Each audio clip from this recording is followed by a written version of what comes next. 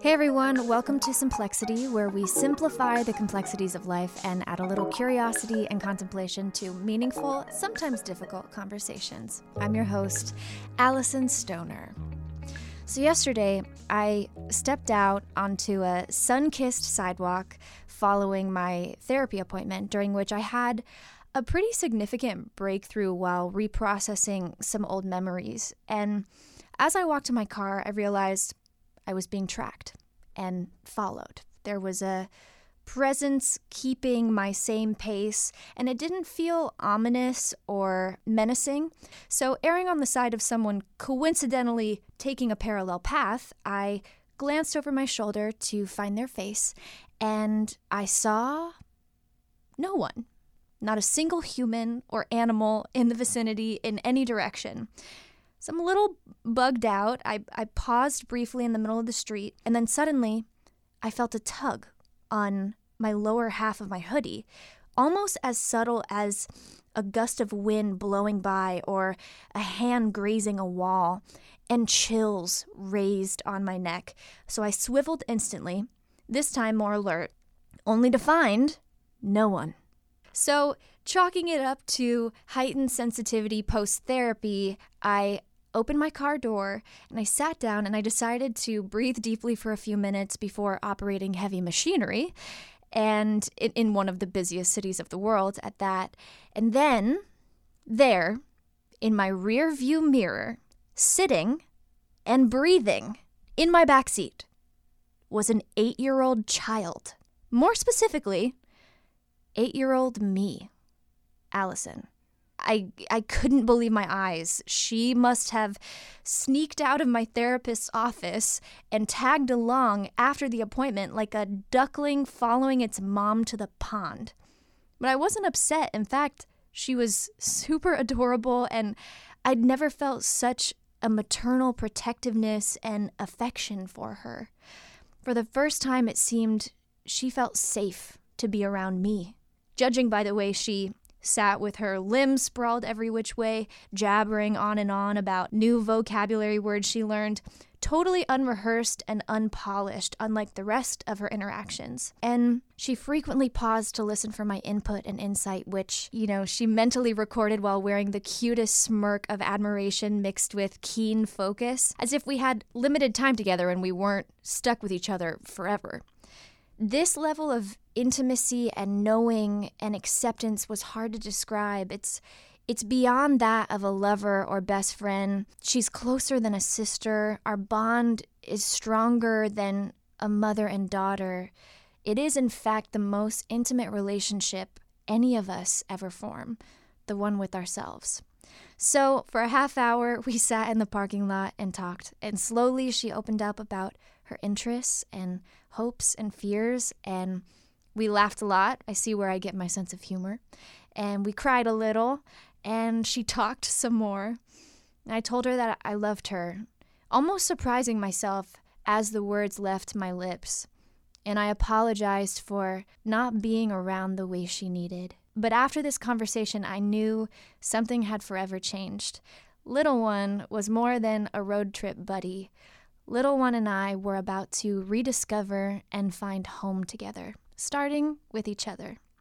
This full self-integration is perhaps one of the most healing and empowering journeys on which we embark, and today I'm extending an invitation to you. Today, we are sitting down with psychotherapist Leah Mankow, who you may know on Instagram as @AlyssaMarieWellness. She helps people connect with their inner child for holistic healing. Leah is a licensed clinical social worker. She's trained in cognitive behavioral therapy and psychodynamic modalities, with her earlier stages taking place at Harbor UCLA Child and Adolescent Psychiatric Outpatient, and spanning many years as a therapist in the juvenile justice system.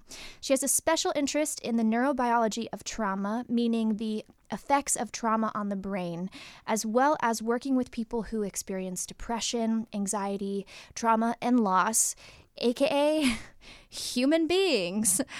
Please welcome to the show, Leah. Hi, Allison. Thank you so much for having me. Yes, thanks for being here. So I think just to get everyone acquainted with you, how did you get started in this space and what attracted you to therapy as a profession? So my story does date back kind of towards childhood. I've always admired people who were in the helping professions. When I was in elementary school, I read books on Martin Luther King, Gandhi, did my book reports on them. So I knew growing up that I wanted to help people, and I didn't know what that looked like. So when I finished undergrad, I got my bachelor's degree in sociology with a minor in social work. I thought, I want to be a social worker. Okay. I didn't know what that looked like. I just knew that social workers helped people. And so when I went to graduate school, the internships that I had were all clinical based, like therapy based. And I thought my internships were going to be creating organizations and connecting people to like linkages. And that's not where they placed me. So where they ended up placing me were more clinical fields, and I ended up falling in love with it, and I found that you can combine like the sociological aspects within mental health. Yes. So we're going to be talking a lot about inner child work today. Yes. There's a conspicuousness to the title. I think it might lend us to believe that we can predict where this conversation is going, or it might register as a silly theory in pop psychology.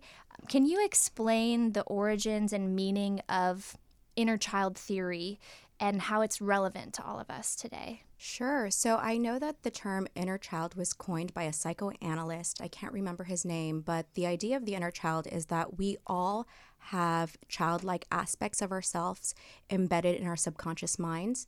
And these are the youngest versions of ourselves that either we can remember or that we don't remember, that hold our pain, our fears, our unmet needs. They're the parts of ourselves that are more likely to show up when our needs aren't being met or that when we're feeling angry or upset. So pieces of us that were developing before we had the verbal skills to communicate. Absolutely. Or identify. Our inner child begins the moment that we're born. Except we are still carrying them today, whether or not we're acknowledging that they're in tow. Yes, exactly. So when we were toddlers and children, how did we develop our self-identity? We developed our self-identity through our immediate childhood experiences. We developed it through what was modeled for us in the home, what we saw with our parents, how they interacted with each other, how they interacted with us, how they treated us, how they spoke to us, how they parented us, how they nurtured us. We internalized those experiences, and then we develop our identity based on what they projected onto us. So if our parents were loving and nurturing and kind, we kind of develop the ability to be nurturing, loving, and kind to ourselves and others. But if our parents were dismissive or neglectful or not present, then we find that we can do those same things to ourselves subconsciously or to others. So as adults, where do these pillars of self show up? We notice these pillars of self show up in our interpersonal relationships. Okay. Right. Which isn't just romantic, it's also it's our friendships. Bosses. Yes, it's our friendships. It's our like you said, it's our bosses, it's our coworkers, it's how we manage disappointment from other people. It's how we manage the way other people communicate with us. It's our perception of what other people are saying to us and how they treat us. We see those things show up in our relationships. And how would we, because I'm imagining if we think about these different pillars as columns and they're sort of the architecture of ourselves, how do we change the columns to healthier ones if they're dysfunctional without the entire self collapsing? Or that's such a good question. Do we have to kind of collapse and rebuild something new? Ooh, that's a really good question. So let me tell you how I operate with my clients. And I believe in equifinality, meaning people can do things very differently and we can end up in the same destination. But the way that I do it with my clients is first we acknowledge that there's an inner child and we acknowledge their attachment and their relationship with their parents. Because you can't kind of deconstruct something without knowing what you're deconstructing, right? And it's so important to also learn coping skills to manage that feeling when you collapse. I think sometimes when people want to do inner child work, they want to do it with a pretty little bow on top. But it's not always that easy. You're going to come upon really difficult memories, really difficult truths. And it's also important to know that if you collapse, that's okay too. It looks like an article online said that by 8 years old, we will have a relatively stable idea of our own personality traits and dispositions, and whether we feel like a valuable and competent person. These individual differences in personality and feelings of self-worth have influenced our approach in social situations, academic achievement, career pursuits, relationship dynamics, as you're mentioning. So really, the subconscious is going to repeat these patterns until we bring them to the light and examine the pieces and decide what to kind of keep, toss, or transform. On your Instagram, I've seen that you also share how pain travels through family lines until someone is ready to heal. And I think the way it was phrased is by going through the agony, we'll no longer pass the poison chalice to the next generation. That was on your Instagram, and I was like, ooh, double tap. But we have to stop carrying our parents' traumas around. And if we aren't aware of what those are, we need to pause and reflect on the pain and residual trauma we inherited and are embodying. And I think that brings us to the fact that none of our childhoods were perfect, right? We didn't have all of our psychological, social, developmental needs met perfectly. But as sentient beings, we're gathering lessons along the way. We're finding our own style of adapting and compensating. It seems like I've hit a certain ceiling in my self-evolution, and until I revisit, the pieces that had molded me up until that point, I really can't kind of break past. So for people listening and watching, I just wonder if you think about your own self-evolution, if there are blocks, if there are spaces that really seem like, oh, I can't occupy that space, it's too intimidating, or there are challenges that seem repetitive and you're like, oh, I don't want to learn this lesson. Like, what is going on from earlier narratives that may have the tools and keys for you to find freedom if you would just allow yourself to kind of spend some time with them, right? Yeah. I'm like, I'm not the therapist, so don't listen to me. Just DM Leah. So let's enter the process then of inner child work. What are the reasons and ways to heal your inner child? So the reasons I recommend that people heal their inner child is because I do believe that going into our earliest disappointments can help us learn how to manage the disappointments we're experiencing now. All of the feelings that we have right now in adulthood, they're not new. They always come from somewhere in the past, right? So oftentimes when a client is coming to me with feelings of anxiety or depression, I will ask, what was the earliest age you felt this way before? And oftentimes they can trace that age to elementary school or high school. So what happens is that feeling kind of just evolves and the problem changes, right? But the root stays the same. So that's why it's important to heal the inner child. How we heal that inner child is, well, first you want to acknowledge that there is a younger version of yourself that comes out every now and again. Other ways to heal your inner child is to be able to have conversations with that younger version of yourself. Something that I recommend people doing if they feel comfortable doing this would be to pull out a photo of themselves when they were younger, probably maybe a photo of themselves during an age where they felt most vulnerable or uncomfortable with themselves, and then I would have them write a letter to that younger version of themselves. To try to fix the child, to say, I'm here for you, to... I would say it's the latter, to be able to say, I'm here for you, and to be able to reparent that child, right? What is something you wish that child would have heard growing up? What is something that child needed to hear from their parents growing up? What is something that child needed to hear from their peers growing up or their teachers? Yeah. What is something that they wish that child knew now that they didn't know then? It's a beautiful exercise. Yeah. I know that it's been difficult for me to embrace my inner child. Notoriously, I've been very quick to dismiss and neglect her. And more recently, I felt myself, metaphorically embracing her and feeling like, whoa, I must have created this space as an adult now to be able to feel like I can offer this to young Allison. And that's really powerful. I'm seeing it change my outer reality in every relationship. A common tool that I've also used for years in therapy is EMDR. So I would love to explain for those who are unaware, what is EMDR and how does it work? Is it something that we can administer ourselves? Okay, this is a great question, and I explain this to a lot of people when they're calling to inquire about EMDR. And I do recommend, after I explain it, sometimes it's still going to feel a little funny, so people can YouTube it because there are EMDR sessions on YouTube. But to begin, what EMDR is, and it stands for Eye Movement Desensitization and Reprocessing. So I'm going to give a little bit of background information about trauma.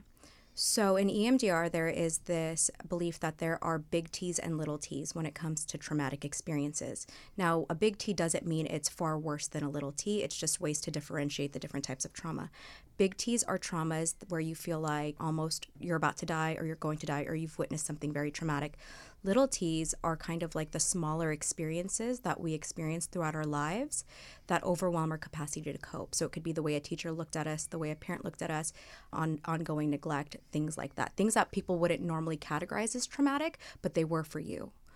So when a person experiences a traumatic event, that event gets stored into the body. It gets stored really into our cells, and it kind of changes our reactions and experiences in this world. So that can lead to feeling more hypervigilant, more tense, more irritable, things like that. So what EMDR does is it seems to stimulate the memories and the feelings and the thoughts that are all associated with whatever traumatic experiences that you've had.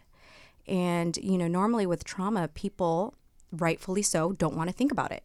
They don't want to talk about it. They don't want to go there. And that's normal. That's your body protecting you. But unfortunately, what that does is it leads to emotional harm in the long term. So what EMDR does, it's not a talk therapy.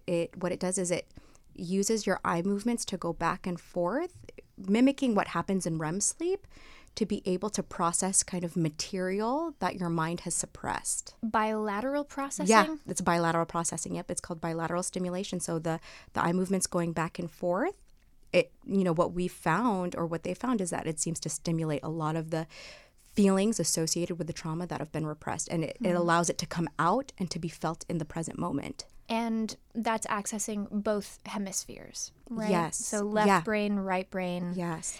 And so conceptual and logical, but also the creative and emotional side of things. Absolutely. Are we able to do this ourselves safely? Sure. That's a good question. So, of course, people can do it by themselves, and I think it can be done safely. It really depends on person to person. But I think for maximum benefit of EMDR, it is so much better to do it with a trained professional. And what does the process look like? Can you walk me through if we were doing EMDR right now? Sure. So the process of EMDR is in phases. So the initial phase is obviously kind of the initial assessment, me getting to know you and me getting to understand what it is that you were coming in for therapy for. And then together we would identify what is the memory that you would like to reprocess. What is the memory that you would like to go over? And oftentimes people don't remember, right? What they've been through. And that's okay. So EMDR can also work with just the feelings. Okay. So together we'll either identify what's the memory we're going to reprocess or what's the feeling you want to work on. And once we've identified that, then we identify what is a belief system that you've held on to for so long, a negative belief system. Like I'm not good enough, nobody's safe, things like that. So we take the memory or the feeling and we combine it with the belief system. And then using those two things, we then begin to do the eye movement stimulation to help you then identify kind of the feelings, the thoughts, the sensations that have been repressed, that have been kind of buried under there. And the whole purpose of that, too, is to allow the feelings to come out and to help you with identifying a healthier belief system. I skipped a step, actually, sorry. So after the initial assessment, we then would work together to help you develop the coping skills to be able to manage kind of the distress that comes with doing EMDR. Because when you're doing EMDR, you're going to experience distress. And stabilization is key. It is so key, right. I'm studying to get my certification in trauma-informed mindful movement facilitation. Ooh, that's awesome. Yes. But in so doing, learning about trauma and stabilization and reintegration and it's a very sensitive matter. It is. You have to learn how to feel safe in your body to a certain extent before doing EMDR. If you already have that skill and you're honest with yourself, then you can do it. EMDR on your own, but if you don't, I highly recommend doing it with a professional. Yeah, and maybe focusing on developing what those resources will be for you if and when you want to be able to do this work, starting with the coping skills in advance so you're not shocked by the experience and left vulnerable. So the impact and the, I guess, desired effect of EMDR is to be able to revisit things with less of the same sting and re-traumatization? Yeah. Or is it to forget altogether, to change the memory? What is the main goal? The main goal is, it's definitely not to forget it, because that's not possible, but it is to be able to integrate the information into your daily life without having it impair you anymore. Right? So if let's say you went through something super traumatic, and when you think about it, it brings you up to a 10, like 1 to 10. 10 is like super anxious, super non-functional. The goal with EMDR is to have you to think about that same memory again, but now you're at a 0. Like, you can think about it, you can process it, and it doesn't give you that same emotional reactivity as it did in the past. And this can be for anybody memory. Yeah, any memory. Yeah, So, absolutely. Testing in school, or Yeah. performing on stage, Yeah. or going to the grocery store. Absolutely. I've done EMDR with people who have processed where the memory was childhood traumatic abuse to a fear of planes, getting on a plane, right? So EMDR really can work with any of those issues. You're basically going into the computer Uh-huh. and changing up the hardware. Oh, I like that. Right? Yeah. Like we're just upgrading the hardware Yeah. and software. Mm-hmm. I hope my tech friends listening are impressed with me. Okay, cool. Well, we're going to take a quick break, and then when we come back, we will continue on this path of inner child healing. So much to say, so much to learn. Welcome back. We're here hanging out with Leah, and we are talking all things inner child. So if we're wanting to foster a dialogue with our inner child, what are some things we can practice saying to them right now? Some things we can practice saying to our inner child are, I love you, I see you, I believe you, you're beautiful, you're good enough, there's nothing wrong with you. If you wanted to take it a little bit more personal, you could ask yourself, what did I need to hear from my parents growing up? And then whatever those answers are, you can say those things to yourself. Yeah. Ooh, that's heavy. Yeah. But healing. Mm-hmm. And when it comes to having kids, I'm guessing if we've healed our inner child, we have a maybe stronger prospect of parenting a child more healthfully. Is there a difference between reparenting our inner child versus parenting a real living biological child? I don't think that there is. I think they require the same amount of love, care, and attention. I don't think that they're two separate things. Our inner child deserves just as much attention, love, respect, and curiosity as our real children do. And oftentimes when I post things on the inner child, I'll see some other psychologists who specialize in motherhood. They'll share my work and they'll say, and you can say this to your actual child as well. So it's really transferable. Wow. That's so important. I myself don't have kids. I'm not sure I want kids in this lifetime, but knowing that a strong first step, no matter what, is for me to build a relationship with my younger self is like, that's really heartwarming and encouraging to know that it will at least, if not only help me be a better parent, it will help me be a better person to other people in all relationships. Absolutely. Yeah. So, we're obsessed, at least in our culture here in the States, with like transformation and personal development and growth. How can we know that we're making progress with our inner child work? What will be evident in our lives or in our experience? How we know we're making progress is, you do a personal inventory. Ask yourself, the things that are triggering me now, are they the same things that triggered me before? Pay attention to the ways that you handled your triggers in the past. Pay attention to your emotional reactivity from the past, and ask yourself: have my reactions to my triggers evolved, or have they remained the same? Have I been able to remain composure when I'm being triggered and practice the pause? Or am I just taking information and being really reactive, getting really upset, really angry? The personal inventory is really, really helpful in identifying if you've made progress. Other ways with identifying if you've made progress is just taking note of your perception of things and your way of viewing things. If you can question, I think it's so important to question yourself too when you get triggered. And to question the stories that you have about other people when you're triggered too. Oftentimes we take things personal and we assume. And that's our ego talking. Our ego creates a lot of suffering. So growing also includes recognizing your ego and recognizing the stories that you're creating and acknowledging that they're just stories. They're not truths. Wow. So taking the stance of witness instead of over-identifying. Yes. Yep. And where does self-sabotage play into all of this?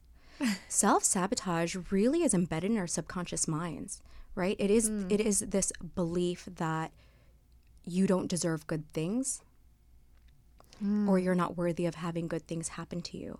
So for some people, self-sabotage can be as obvious as, let's say, starting arguments with people, right? Starting arguments with people when you start to get really close to them and doing such so that you guys can't, to create kind of like a distance. Or self-sabotage can be so subtle, like not applying for certain jobs that you really want to apply for, or not taking the leap of faith in doing things that are good for you. How do we recognize when we're self-sabotaging? That's where I kind of feel like therapy comes in, because self-sabotaging can be so subconscious and embedded in our subconscious minds. When you can work with a therapist, there's that person that's holding up a mirror to those blind spots. Because for people who are used to self-sabotaging, it can be very egosyntonic, which means there's no awareness of it. It's just normal. That's just life. That's just what it is. That's how you grew up, and that has become your norm. So it really helps to have a professional help you understand these are patterns that are rooted in something very deep. Did I answer the question? Yeah, okay. Yeah.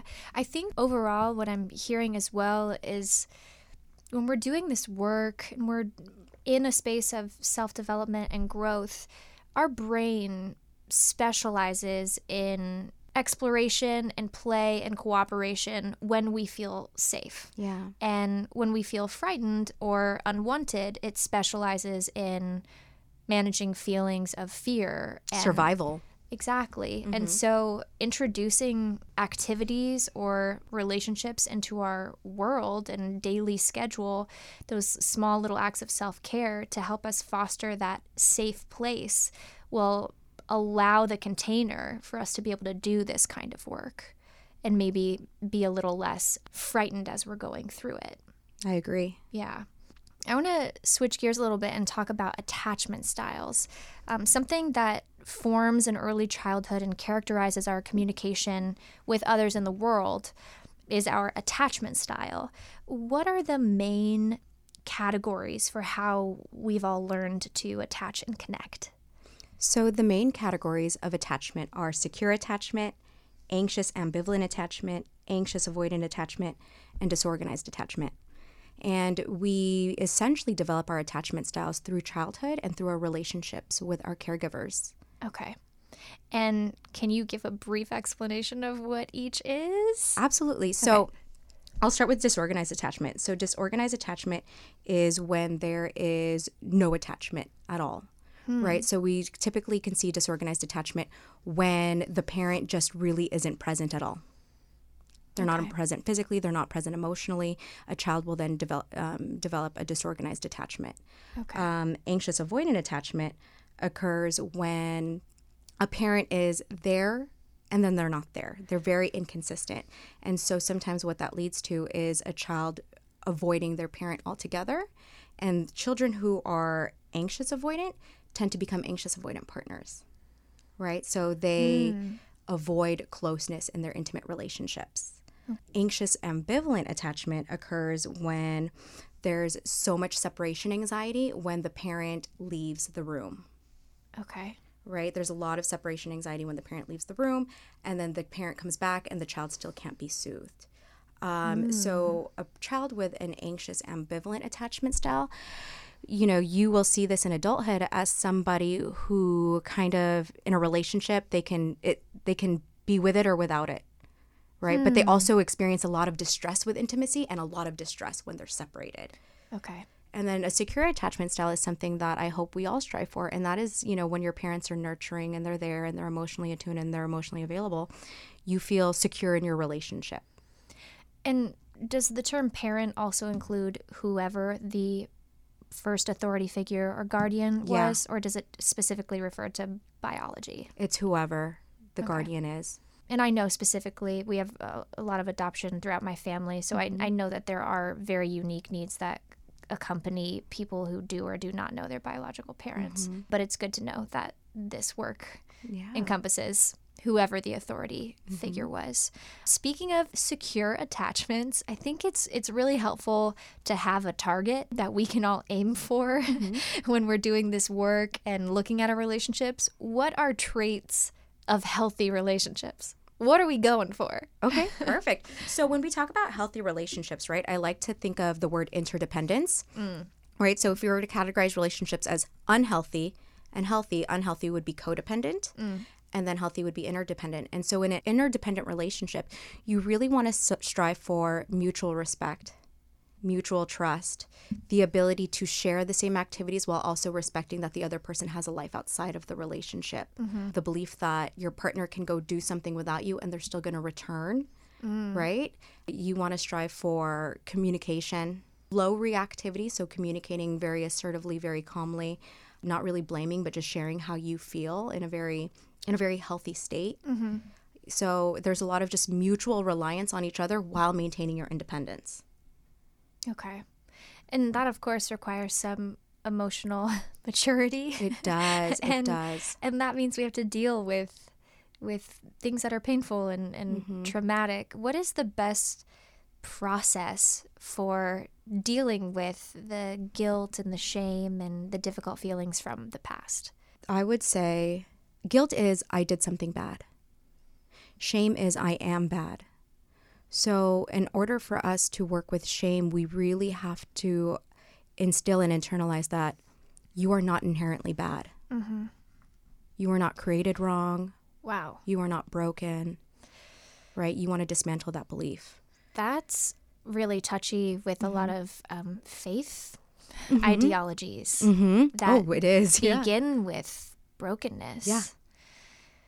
I don't know that we need to keep this in here, but have you encountered that in your practice with clients and how to do the tango of like, I don't want to disrespect your belief system, but also you're eventually going to have to believe that you're okay if you want to move forward.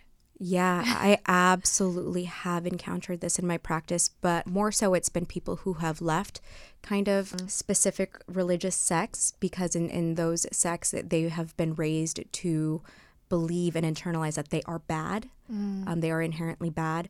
And so, it really is working with dismantling that belief. Wow. Ugh, yeah. And it's hard. Yeah. And it's really hard because you feel like you're betraying your family and you feel like you're betraying your spirituality. Right. And your former self. Yeah, absolutely. It's grief. Knocking down those pillars, those columns. And I want to highlight right now that trying to find a universal treatment method for all clients does not do justice the real factors of culture, ethnicity, socioeconomic status, and other demographic factors that influence the needs of each client. And you've spoken on this before a bit. What is social stratification and disenfranchised grief? Ooh, okay. That's a heavy one. Yeah. And this is something that I've studied for many years, so forgive me because I'm really going to condense it. But social stratification is the actual building of institutions and layers of class and race and economics that place people at a hierarchy. And disenfranchised grief is grief that is not acknowledged by the general public, and it's just not acknowledged at all. When people often think of grief, they think of death, but there are so many different forms of grief that are just as valid as losing a person, a human being. Such as? Let's say having an abortion is a form of grief. Having a parent is a form of disenfranchised grief. Working in the juvenile justice system for many years, disenfranchised grief that I've seen have been having somebody you love die by suicide, having somebody you love die by drug overdose, having a parent get incarcerated, or a parent being deported. Those are oftentimes disenfranchised grief, like grief that's just minimized. And how do they play into inner child healing and therapy at large? Disenfranchised grief, it's a loss.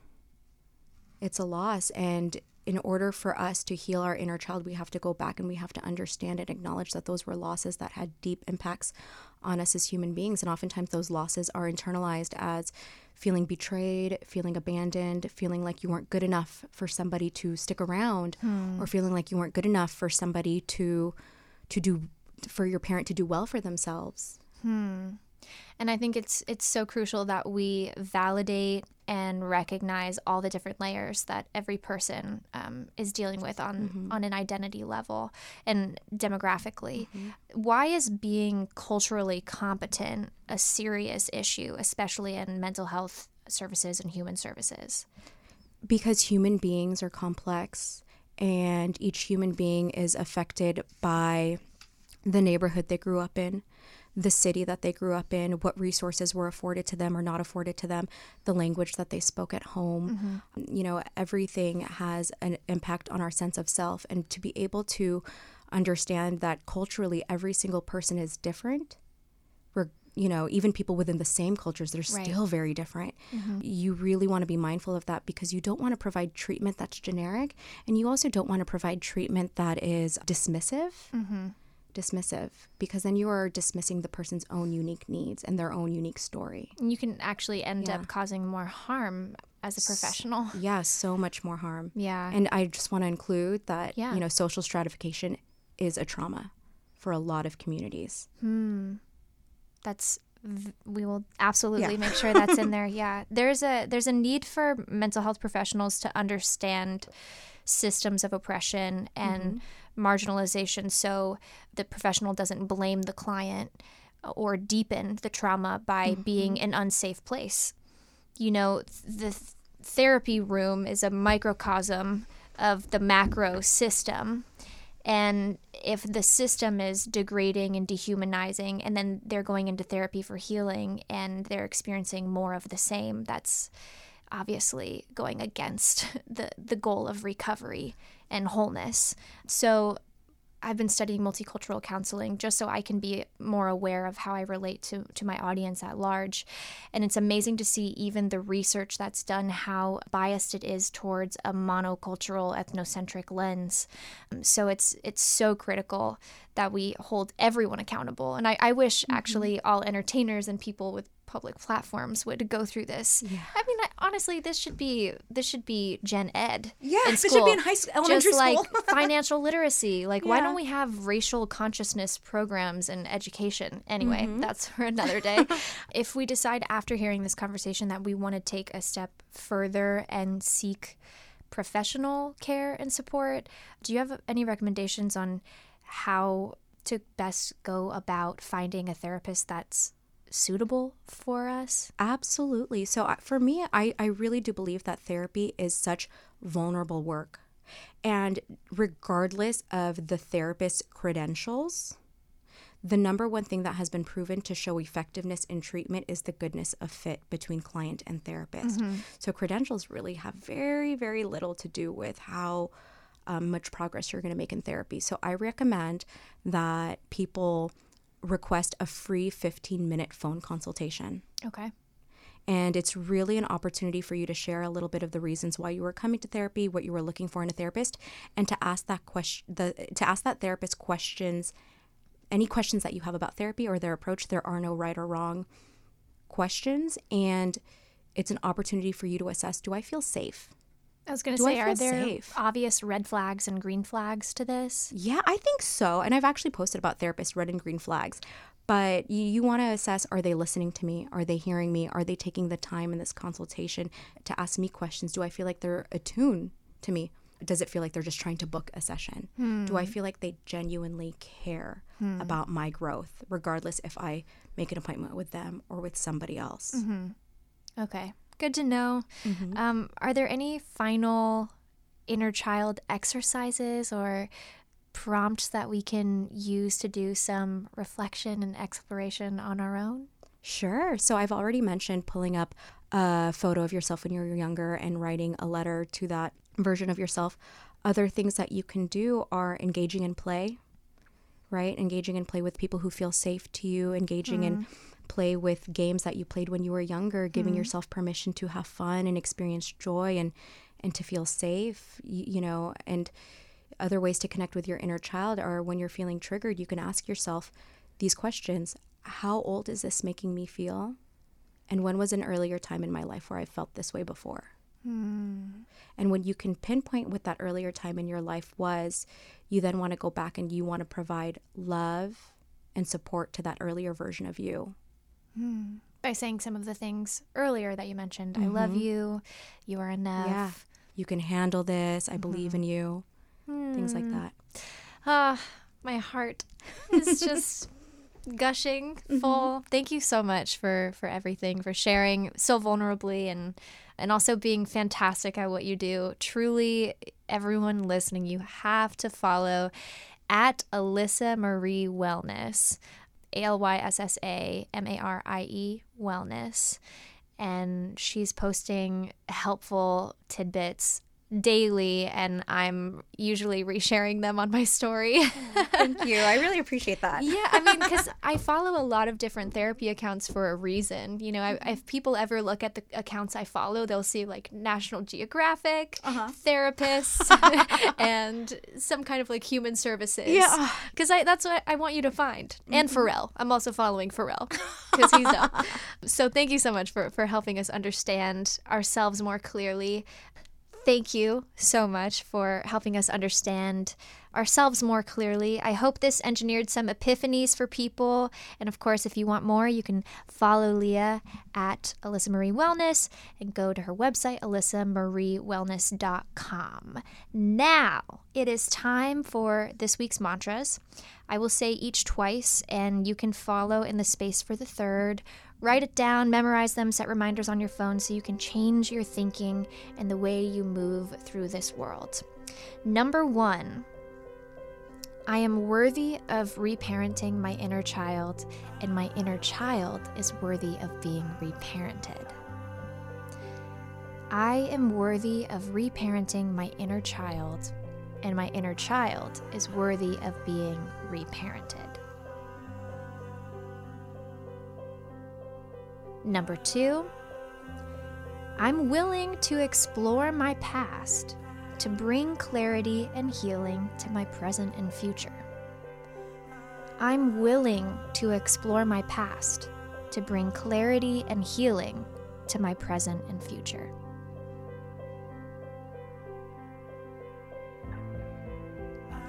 And finally, I deserve to feel safe, experience joy, and play.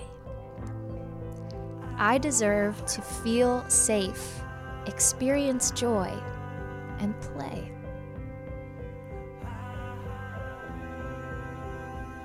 Yay! Now go have fun! As always, be sure to share this with someone if you think it can inspire them or help, and leave a comment with your favorite takeaway. If you haven't already, please leave a rating and review for the podcast, and I will catch you all next week for more Simplexity. It's anything but small talk. Peace!